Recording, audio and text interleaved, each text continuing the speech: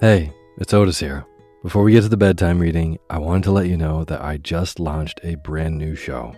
It's called The Daily Book Club, a daytime companion to Sleepy, where you hear entire books one chapter at a time, one day at a time. Simple as that. So if Sleepy is how you wind down your day, The Daily Book Club is a great way to start your day. There's new episodes daily. I read in a slightly peppier voice so that you can get really lost in these amazing stories that have stood the test of time. Or, just like Sleepy, you can sit back and relax and zone out to a good book. The first book we'll be reading is The Enchanted April by Elizabeth von Arnim. Story is, in the 1920s, 4 women unfulfilled with life take a chance and abscond to a dreamy medieval Italian castle. It's a story dripping with wisteria, the beauty of solitude, and an unlikely pursuit of joy in Portofino, Italy. I think that this is a perfect story for the season, and you can hear it now.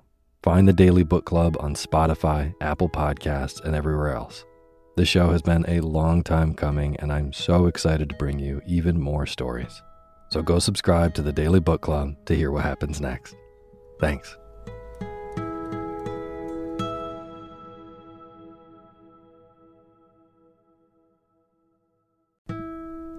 This episode of Sleepy is proudly sponsored by ButcherBox. If you've listened to Sleepy for a while, you know that I love good food, eating well, and treating my body right so that I can take on my days. Well, ButcherBox helps you do exactly that. They deliver super high quality, 100% grass-fed beef, free-range organic chicken, crate-free pork, and wild-caught seafood right to your door. It's humanely raised, no antibiotics or added hormones. They have a huge variety to choose from. They are excellent deals. They've got recipes and guides and tips included, and there's free shipping, always. Eating well is a huge factor in getting a good night's sleep, as is sometimes saving the trip to the grocery store and taking some stress out of your daily schedule. I have been loving these deliveries for those reasons. Been cooking up their steak tips with eggs in the morning, with butter and scallions and soy sauce, and I also made a delicious brine chicken roast with lemon parsley gravy. So good. The prices for this kind of quality and convenience is really impressive. ButcherBox has made me very happy. So sign up at butcherbox.com/sleepy and get our special deal. ButcherBox is offering our listeners a free for a year offer, plus an additional $20 off. Choose salmon, chicken breast, or steak tips free in every order for a year. Sign up today at butcherbox.com/sleepy and use code SLEEPY to choose your free for a year offer. Plus, get $20 off your first order. butcherbox.com/sleepy. Eat well, sleep well.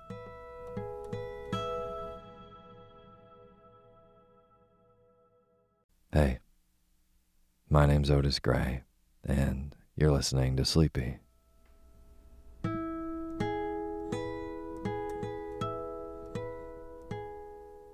Podcast where I read old books to help you get to sleep, and a proud member of the Airwave Podcast Network. I have got a wonderful, snoozy bedtime story for you tonight.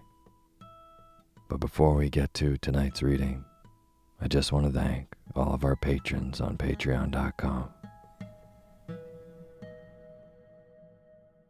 Jennifer Acker, Milo Koleski, Alexandria Rodriguez, and Nancy Wilson. Thank all of you so much for supporting and being a part of making this show. And for anyone who doesn't know, these names that I just read are brand new patrons of Sleepy on patreon.com, which is a website where you can go and directly support creators of the work that you like. So if you would like to be a part of making this show and have your name read in the opening credits of the next show after you do, then just go to patreon.com/sleepyradio and donate even $1 a month. It goes a really long way.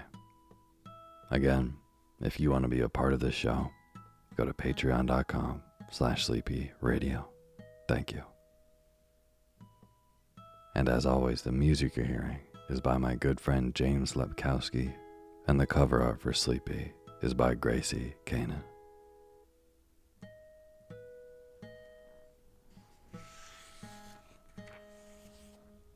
Well, tonight, I have some stories, multiple stories, from an author we all know, some stories that I have not read on the show before. And it's the Just So stories by Rudyard Kipling. Rudyard Kipling, as many of you know, wrote The Jungle Book, and these are some short stories that he wrote all about how animals became how they are. So tonight we're going to be reading 3 stories. The first one is How the Camel Got His Hump. The next one is How the Rhinoceros Got His Skin. And the last story is How the Leopard Got His Spots. These are wonderful children's stories that he actually wrote for his own children when they would ask, why does a camel have a hump? He wrote a story about it to tell them. And these stories, the Just So stories, are what came out of that for him. These are really good for kids. If you have kids listening, definitely good stories to put on repeat if you ever loop this podcast to help you go to sleep and stay deep asleep. But I very much enjoyed reading these, so I hope you enjoy dozing off into a deep, deep slumber to them. So without further ado, the Just So stories by Rudyard Kipling. And now is the time for you to fluff up your pillow just how you like it. Feel yourself melt into your bed. Get real comfortable. Close your eyes and let me read to you.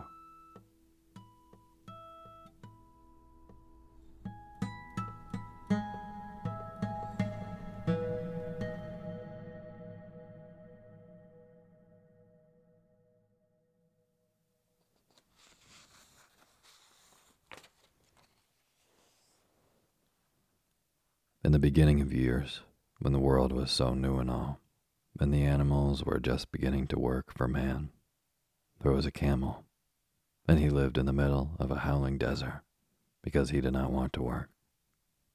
And besides, he was a howler himself. So he ate sticks and thorns and tamarisks and milkweed and prickles, most excruciating idle, and when anybody spoke to him, he said, "Humph, just humph," and no more. Presently, the horse came to him on Monday morning, with a saddle on his back and a bit in his mouth, and said, "Camel, oh camel, come out and trot like the rest of us." "Humph," said the camel, and the horse went away and told the man. Presently the dog came to him with a stick in his mouth and said, "Camel, oh camel, come and fetch and carry like the rest of us." "Humph," said the camel, and the dog went away and told the man. Presently the ox came to him with the yoke on his neck and said, "Camel, oh camel, come and plow like the rest of us." "Humph," said the camel, and the ox went away and told the man. At the end of the day, the man called the horse and the dog and the ox together and said, "Three, oh three, I'm very sorry for you, with the world so new and all, but that humphing in the desert can't work, or he would have been here by now. So I'm going to leave him alone, and you must work double time to make up for it." That made the 3 very angry, with the world so new and all, and they had a palaver, and an indaba, and a punjayat, and a powwow on the edge of the desert, and the camel came chewing milkweed, most excruciating idle, and laughed at them. Then he said hump and went away again. Presently there came along the djinn in charge of all deserts, rolling in a cloud of dust. Jinns always travel that way because it is magic. And he stopped to palaver and powwow with the three. Jinn of all deserts, said the horse, is it right for anyone to be idle with the world so new and all? Certainly not, said the djinn. Well, said the horse, there's a thing in the middle of your howling desert, and he's a howler himself, with a long neck and long legs, and he hasn't done a stroke of work since Monday morning. He won't trot. Woo, said the djinn, whistling. That's my camel, for all the gold in Arabia. What does he say about it? He says, humph, said the dog, and he won't fetch and carry. Does he say anything else? Only humph, then he won't plow, said the ox. Very good, said the djinn. I'll humph him if you will kindly wait a minute. The djinn rolled himself up in his dust cloak and took a bearing across the desert and found the camel most excruciatingly idle, looking at his own reflection in a pool of water. My long and bubbling friend, said the djinn, what's this I hear of you doing no work, with the world so new and all? Hump, said the camel. The djinn sat down with his chin in his hand and began to think a great magic, while the camel looked at his own reflection in the pool of water. You've given the three extra work ever since Monday morning, all on account of your excruciating idleness, said the djinn, and he went on thinking magics with his chin in his hand. Said the camel. I shouldn't say that again if I were you, said the djinn. You might say it once too often. Bubbles, I want you to work. And the camel said hump again. But no sooner had he said it than he saw his back that he was so proud of, puffing up into a great, big, lolloping hump. Do you see that? Said the djinn. That's your very own hump that you've brought upon your very own self by not working.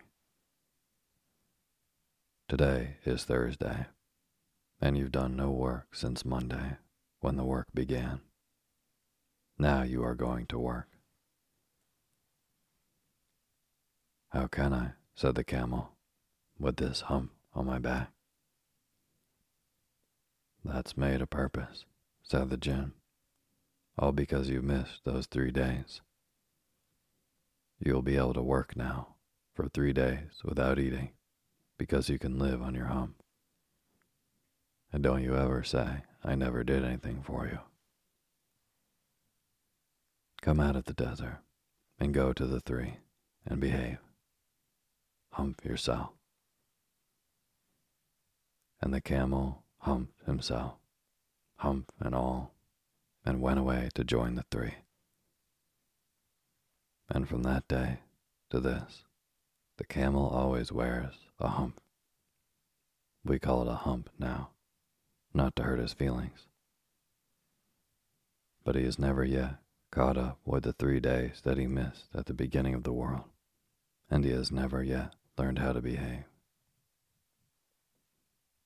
The camel's hump is an ugly lump, which well you may see at the zoo. But uglier yet is the hump we get for having too little to do. kids and grown-ups too.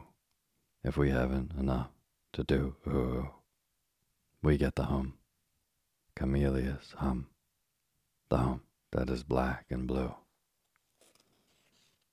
We climb out of bed with a frowsly hat and a snarly, yarly voice. We shiver and scowl and we grunt and we growl at our bath and our boots and our toys. And there ought to be a corner for me, and I know there is one for you. When we get the hump, Camel's hump, the hump that is black and blue.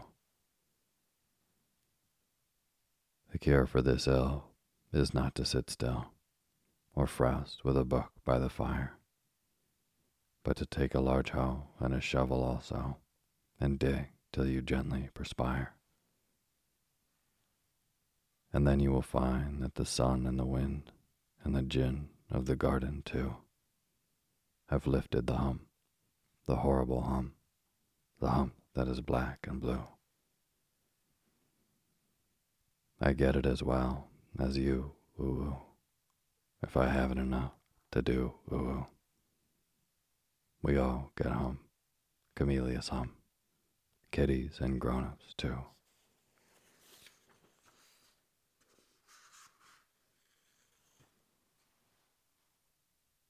How the rhinoceros got his skin.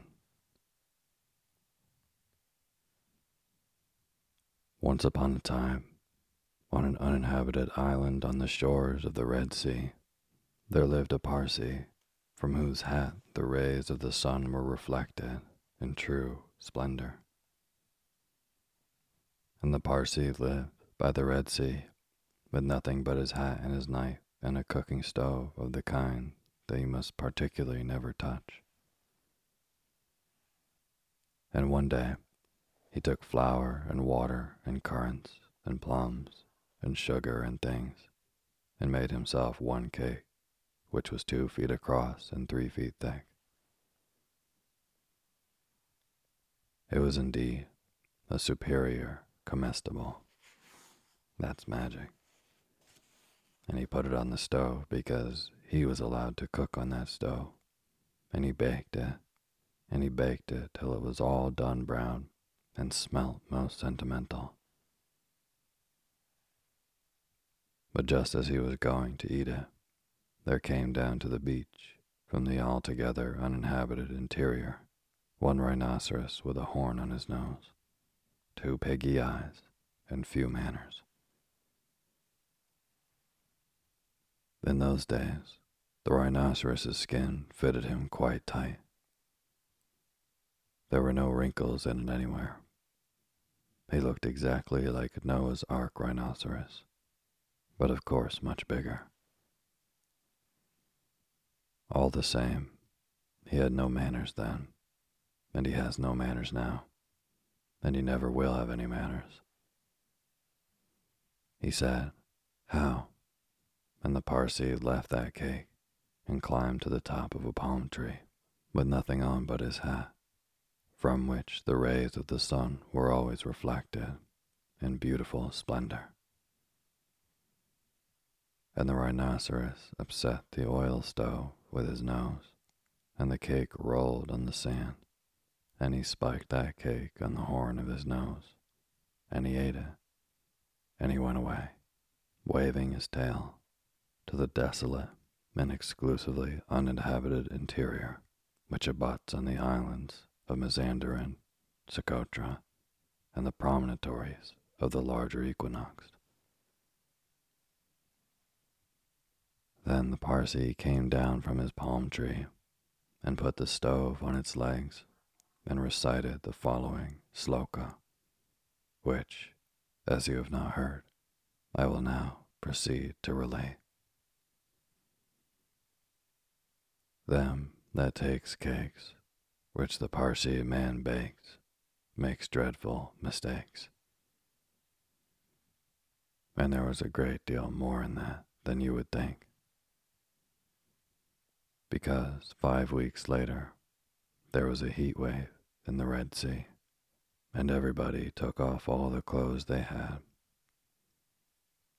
The Parsee took off his hat, but the rhinoceros took off his skin and carried it over his shoulder as he came down to the beach to bathe. In those days, it buttoned underneath with 3 buttons and looked like a waterproof. He said nothing whatever about the Parsee's cake because he had eaten it all, and he never had any manners then, since, or henceforward.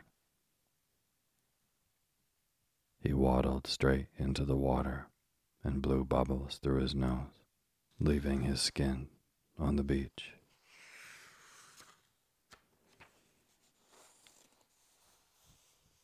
Presently, the Parsee came by and found the skin, and he smiled one smile that ran all around his face 2 times. Then he danced 3 times round the skin and rubbed his hands. Then he went to his camp and filled his hat with cake crumbs, for the Parsee never ate anything but cake and never swept out his camp. He took that skin, and he shook that skin, and he scrubbed that skin, and he rubbed that skin just as full of old, dry, stale, tickly cake crumbs and sunburned currants as ever it could possibly hold. Then he climbed to the top of his palm tree and waited for the rhinoceros to come out of the water and put it on. And the rhinoceros did. He buttoned it up with the 3 buttons, and it tickled like cake crumbs in bed. Then he wanted to scratch, but that made it worse. And then he lay down on the sands and rolled and rolled and rolled. And every time he rolled, the cake crumbs tickled him worse and worse and worse. Then he ran to the palm tree and rubbed and rubbed and rubbed himself against it. He rubbed so much and so hard that he rubbed his skin into a great fold over his shoulders and another fold underneath where the buttons used to be, but he rubbed the buttons off. And he rubbed some more folds over his legs. And it spoiled his temper, but it didn't make the least difference to the cake crumbs. They were inside his skin, and they tickled. So he went home, very angry indeed, and horribly scratchy. And from that day to this, every rhinoceros has great folds in his skin and a very bad temper, all on account of the cake crumbs inside. But the Parsee came down from his palm tree, wearing his hat, from which the rays of the sun were reflected with more than wonderful splendor, packed up his cooking stove, and went away in the direction of Orotavo, Amygdala, the upland meadows of Anantarivo, and the marshes of Sonapa. This uninhabited island is off Cape Guardafui, by the beaches of Socotra and the pink Arabian Sea. But it's hot, too hot from Suez for the likes of you and me, ever to go in a P&O and call on the cake Parsee.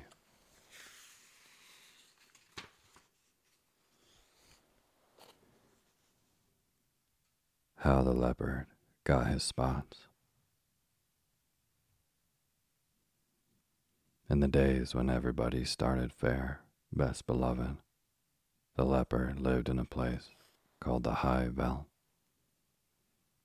Remember, it wasn't the Low Veld, or the Bush Veld, or the Sour Veld, but the exclusively bare, hot, shiny High Veld, where there was sand and sandy-colored rock, and exclusively tufts and sandy yellowish grass The giraffe and zebra, and the eland, and the kudu, and the hartebeest lived there, and they were exclusively sandy, yellow, brownish all over.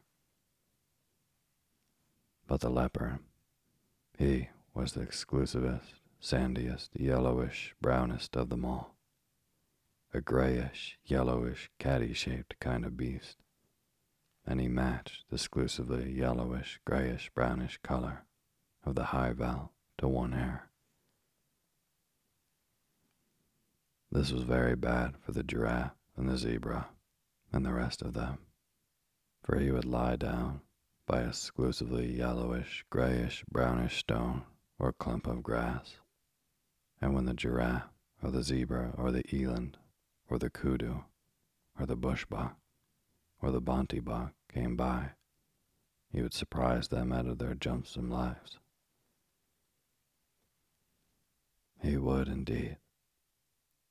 And also, there was an Ethiopian with bows and arrows, a exclusively grayish, brownish, yellowish man he was that, who lived on the high veld with the leopard, and the two used to hunt together.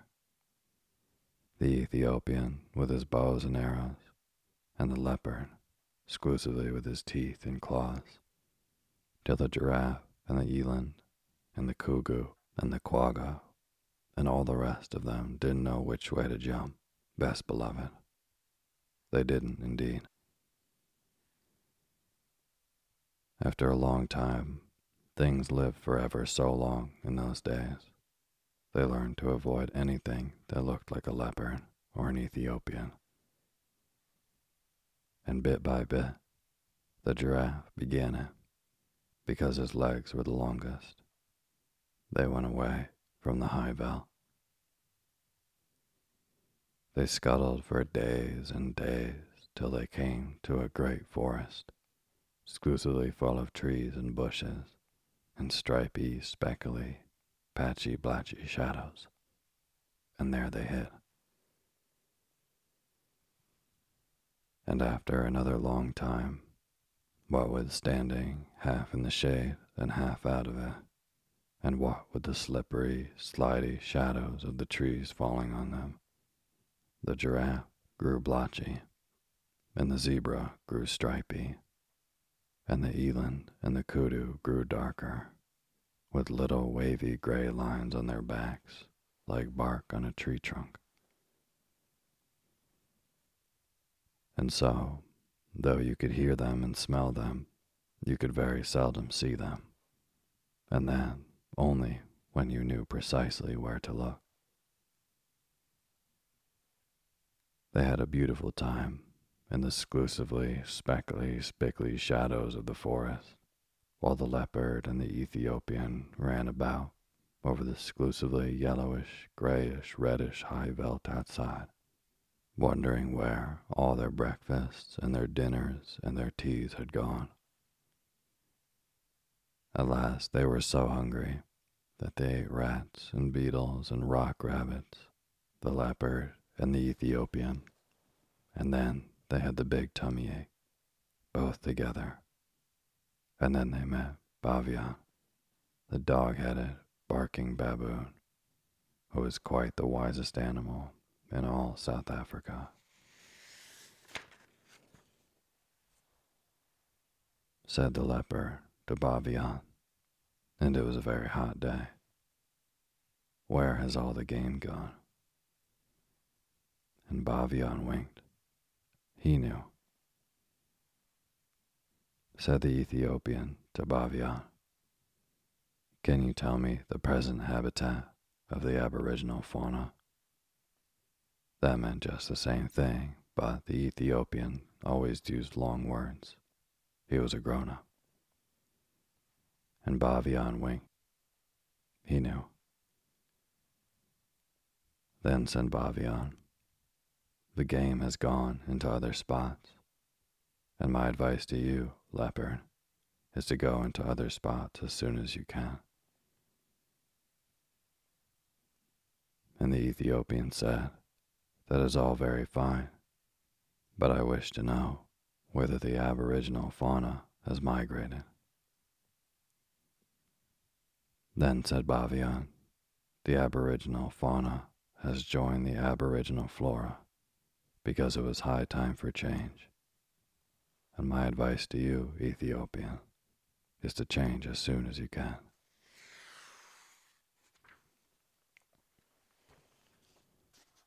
That puzzled the leopard and the Ethiopian, but they set off to look for the aboriginal flora.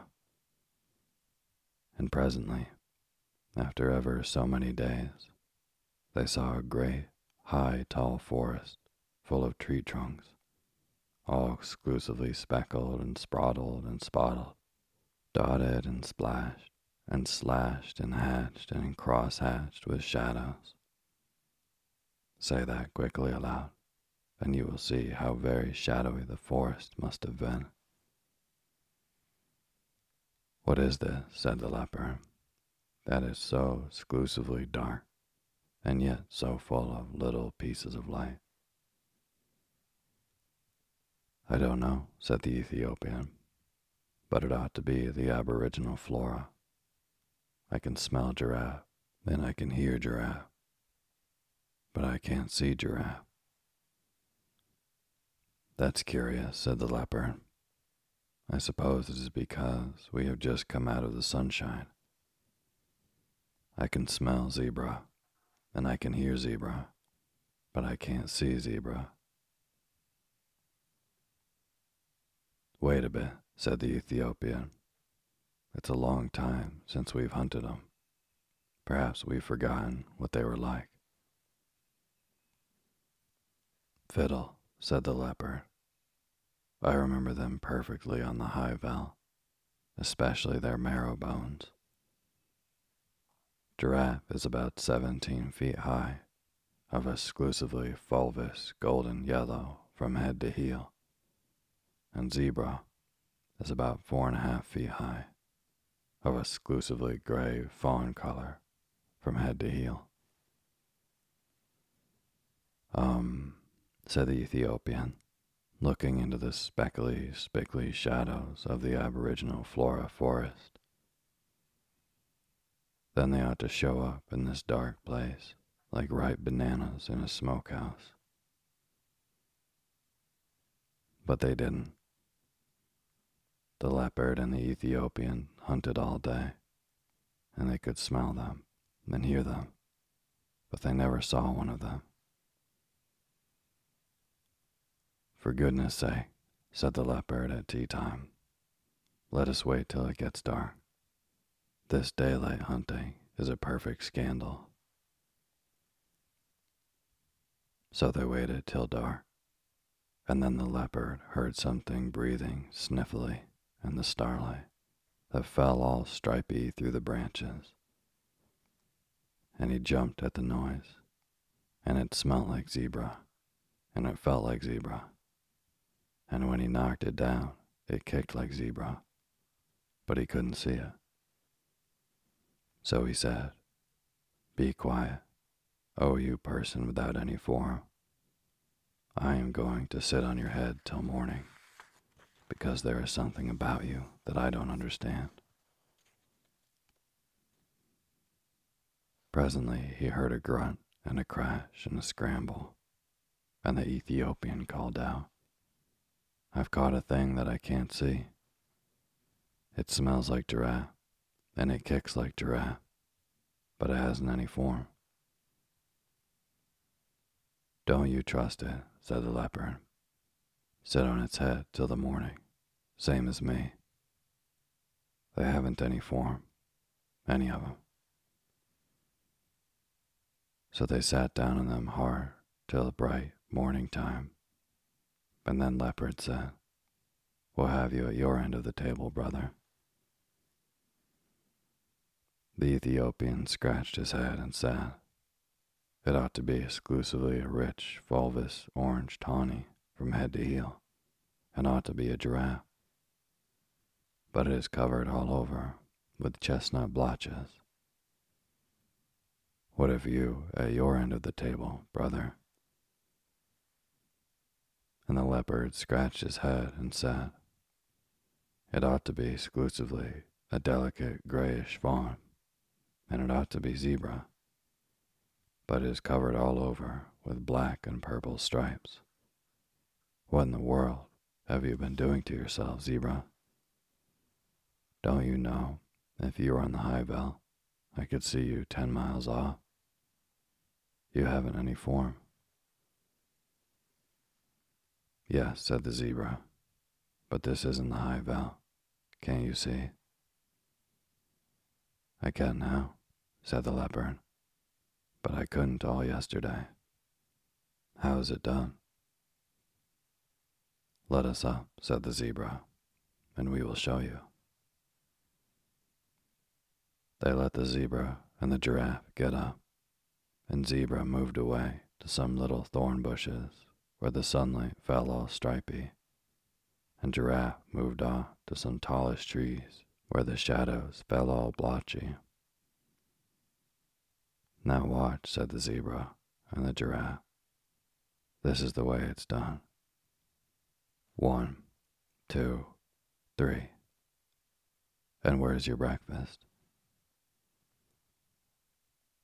Leopard stared, and Ethiopian stared, but all they could see were stripy shadows and blotched shadows in the forest, and never a sign of zebra or giraffe. They had just walked off and hidden themselves in the shadowy forest. Hi, hi, said the Ethiopian. That's a trick worth learning. Take a lesson by it, leopard. You show up in this dark place like a bar of soap in a coal scuttle.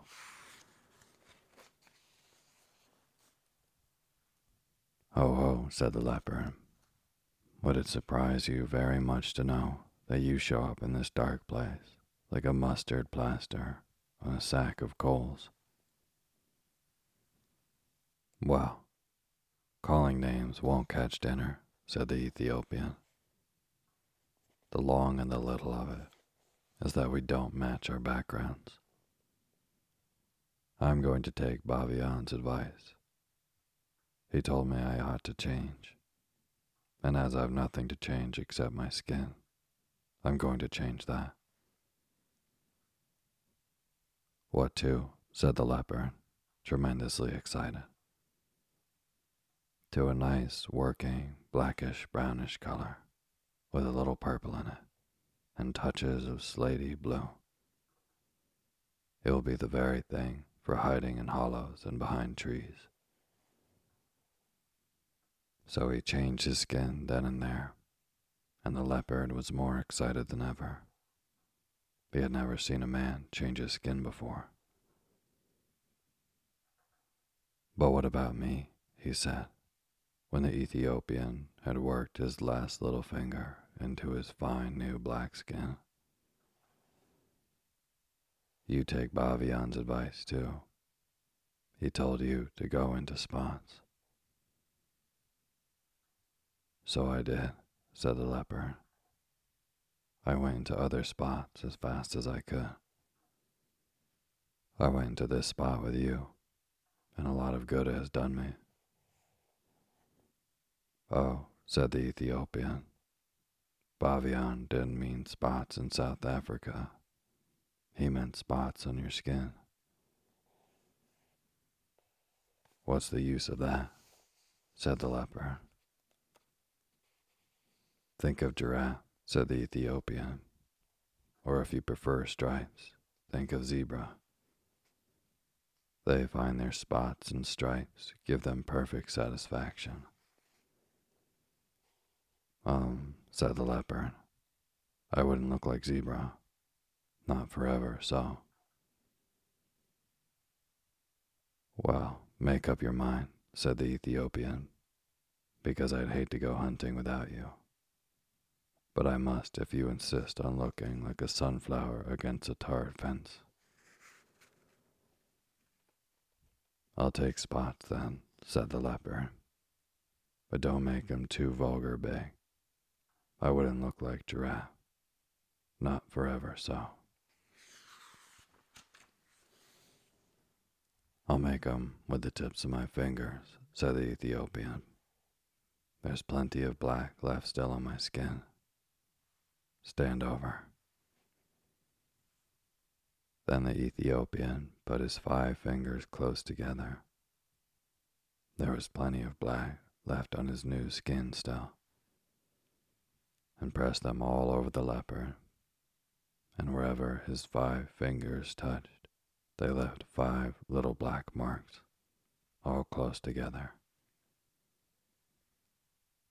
You can see them on any leopard's skin if you like, best beloved.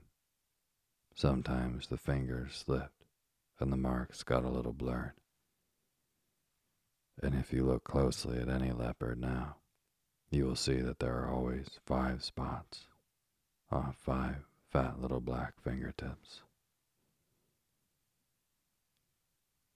"Now you are a beauty," said the Ethiopian. "You can lie out on the bare ground and look like a heap of pebbles. You could lie out on the naked rocks and look like a piece of pudding stone. You can lie out on a leafy branch and look like sunshine sifting through the leaves.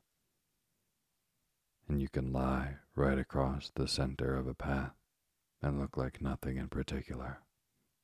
Think of that and purr." So they went away and lived happily ever afterward, best beloved. That is all.